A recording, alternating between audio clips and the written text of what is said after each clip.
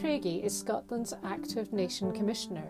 A former professional mountain biker, she told us how she's put her love of cycling to great use during the pandemic.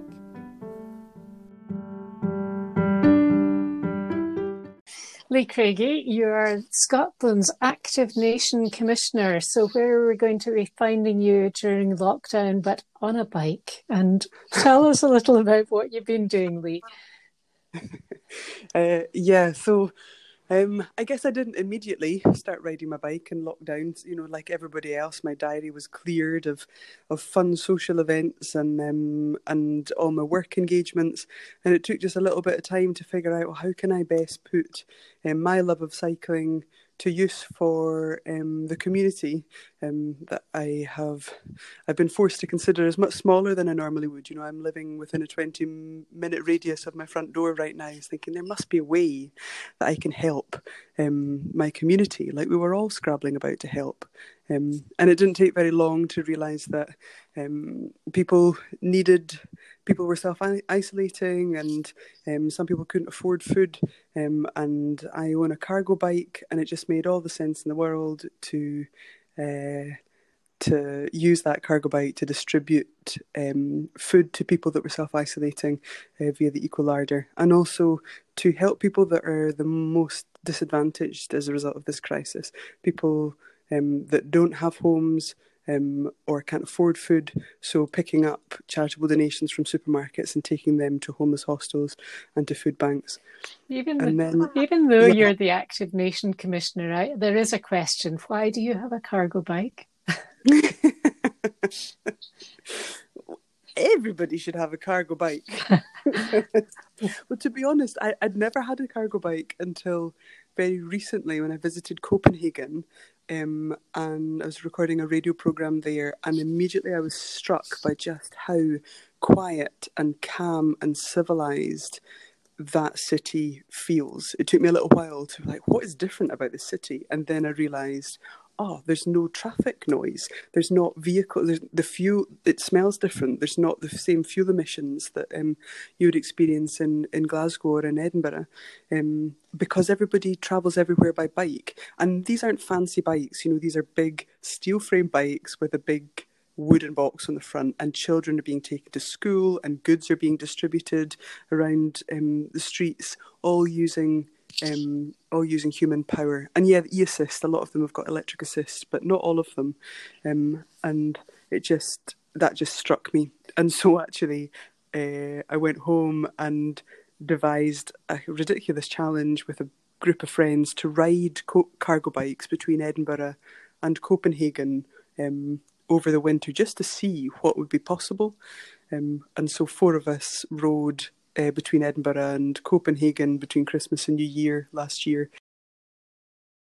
We swapped every hour, so we were pushing, essentially using our partner as cargo, and it's incredible what is possible. Well, especially with electric assist. I have to admit here that I have used a cargo bike before, because I used to borrow the Sustrans cargo bike to deliver our newspapers. And I famously used to say to people, I can put 1,000 newspapers into the front of the bike and still get up the mound, which was quite a feat. But if I got stopped, however, at the lights, it became impossible to start again, because I just couldn't get the traction going. But so they are amazing things, aren't they? Not everybody knows even what a cargo bike is. Yes, I suppose. But when you can say that, you know, I can ride up the mound with 1,000 papers, that really helps people understand what one is possible or is capable of achieving. Yeah, exactly. And of course, once we get out of this situation which we find ourselves in, or even on the way out of it, it's probably the best opportunity we've got, is it not, to convert people to biking. I know there has been a lot of conversion already, but particularly for people to take up using cargo bikes for their deliveries, especially in the city centre. Yeah, I think now is the time. This work has been sort of bubbling away under the surface for a few years now, and Sustrans have been leading that drive, but there's been all sorts of evaluation and assessment being done at Napier University and across the world trying to pull this model into Edinburgh, and all the ducks are lined up now, and the only bit that was left was the will. And I think a lot of that does come down to not actually even understand. There's a massive culture change. It comes down to people understanding what a cargo bike can do and what its benefits are, and how it's absolutely possible to put the logistics in place that mean that it can massively reduce the diesel emissions that we all suffer from delivery vehicles in our city centres, which are massively on the increase, obviously, because of the different way that we're now shopping. Exactly. Of course, if you're changing the infrastructure, that's, we've had lots of talk about the way that our pavements have to be expanded to allow for social, or perhaps we should call it physical distancing, and also to allow perhaps for cycle lanes and to minimise road space for cars, because that's just how we're going to have to live our lives from now on. But is there anything else in the infrastructure that you might think would be a good thing to do right now? I mean, I'm thinking of more advanced stop places for bikes in front of cars, and I'm thinking of these lovely traffic lights which come up with a bicycle first, so that the bike gets away first, things like that. Is there anything in particular? Well, I really enjoy that as well, Phyllis, like moving around the city and almost feeling welcome. Sometimes it can feel a bit awkward if you and you feel as though drivers are scowling at you because you're pushing to the head of a traffic queue. But I think what needs to be understood by everybody, by cyclists, by drivers, by everybody, it makes sense for everybody for us to be there in order to be able to get away a little bit faster and allow that traffic to flow.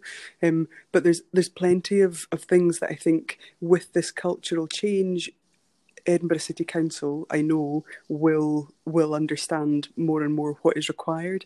Because if we're asking more people to ride places, then we're going to need more bike parking. We're going to need, let's not focus solely on cyclists, although obviously that is my passion.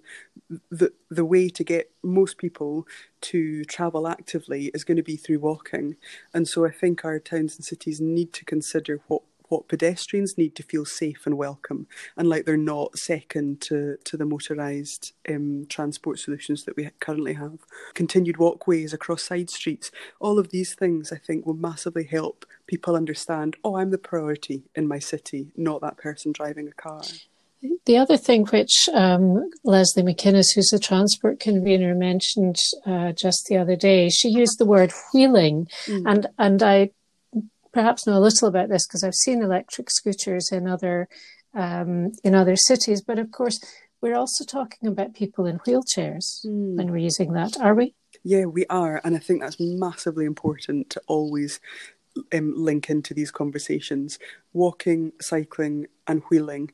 And because I think if we can adapt our streets and our access for people in a wheelchair, or people that need to wheel, then that also automatically gets us thinking about all the other more minority groups that might have varying mobility issues. And so if you adapt these temporary cycle lanes to accommodate people in wheelchairs, then you're also considering people on tandem bikes with that I know a lot of people with visual impairments use to get about. You're talking about cargo bikes. You need a similar. You need a 3 metre span for a cargo bike in the same way as you would for somebody on a wheelchair or a mobility scooter. Yeah, and certainly to get round the corner. I always remember going round the corner on the cargo bike was a little bit tricky. But I have the feeling, Lee, that you're a far more accomplished cyclist than me, because you were a professional mountain bike rider. So do you use your mountain bike too, or are you now a complete cargo bike convert? Oh no, yeah, I finished a long shift yesterday and came back, swapped bikes, and went straight out into the Pentlands on my mountain bike. I think, I still love that freedom of movement that you get in the hills. That's great. And I mean, your whole job, of course, is to be the spokesperson in Scotland and to keep pushing the cycling message. And you were appointed a couple of years ago now, weren't you? 2018. Do you think that message is getting easier to put across? I think it's becoming more complicated, because I definitely wouldn't ever want to, although I am a cyclist and I come from a cycling background, more than anything else, I'm an outdoor enthusiast. I'm an outdoor instructor and psychotherapist first and foremost, and I understand the benefits of anybody being outdoors and active by whatever means. So we're talking running, walking, wheeling, cycling, anything at all. And I think as we make this shift away from moving around by private transport, by private car, we run the risk of getting into this really difficult them and us kind of situation where cyclists are now being batted off against pedestrians, and pedestrians off against people with mobility issues, and people with mobility issues off against people with car drivers. We're all just people trying to use the same spaces, and there are ways that we can do that if we are just respectful of each other and we talk to each other and we communicate instead of doing this whole them and us thing. So yes, I think cycling is on the up massively, which is fantastic. But I definitely wouldn't want to promote cycling over and above the needs of a pedestrian. And so I think it's really important that we grow cycling in a way that is respectful of people wanting to undertake active means of travel elsewhere. Yeah, it's often the case that any discussion like that, especially on Twitter, it just descends into the them and us lobbies, and which is not really helpful to anybody. No. So if we take ourselves away from Edinburgh, is there anywhere else in Scotland which is actually already doing this? Because I think part of the frustration perhaps about Edinburgh at the moment is that they have closed certain roads to cars and vehicles, but we haven't actually got on the ground, we haven't got cones or planters or anything visible as yet. I know there's lots of plans, but we haven't got anything actually in place yet. So has anybody else already done it?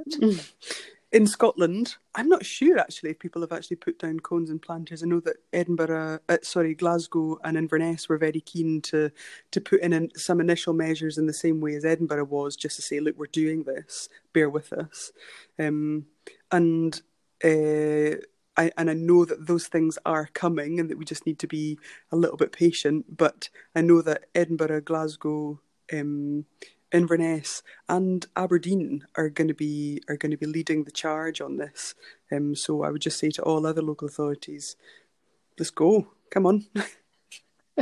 Get on your bike, I suppose, is the obvious thing to say. We must stop saying obvious things at this point.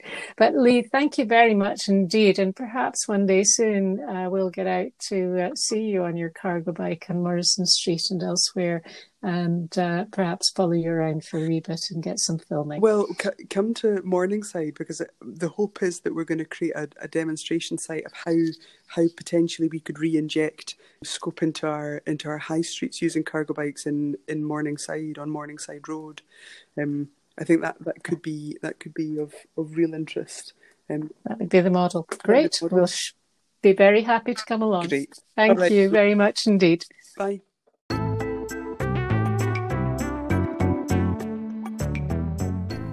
Thank you so much for listening to the Edinburgh Report. Listen out for more episodes coming soon. This could be the point in our podcast when your business is advertised to our listeners. Would you like to know more? Get in touch. Email editor@theedinburghreporter.co.uk. And remember, you can subscribe to have our monthly newspaper delivered to you direct. Sign up today on our website, allthews.theedinburghreporter.co.uk.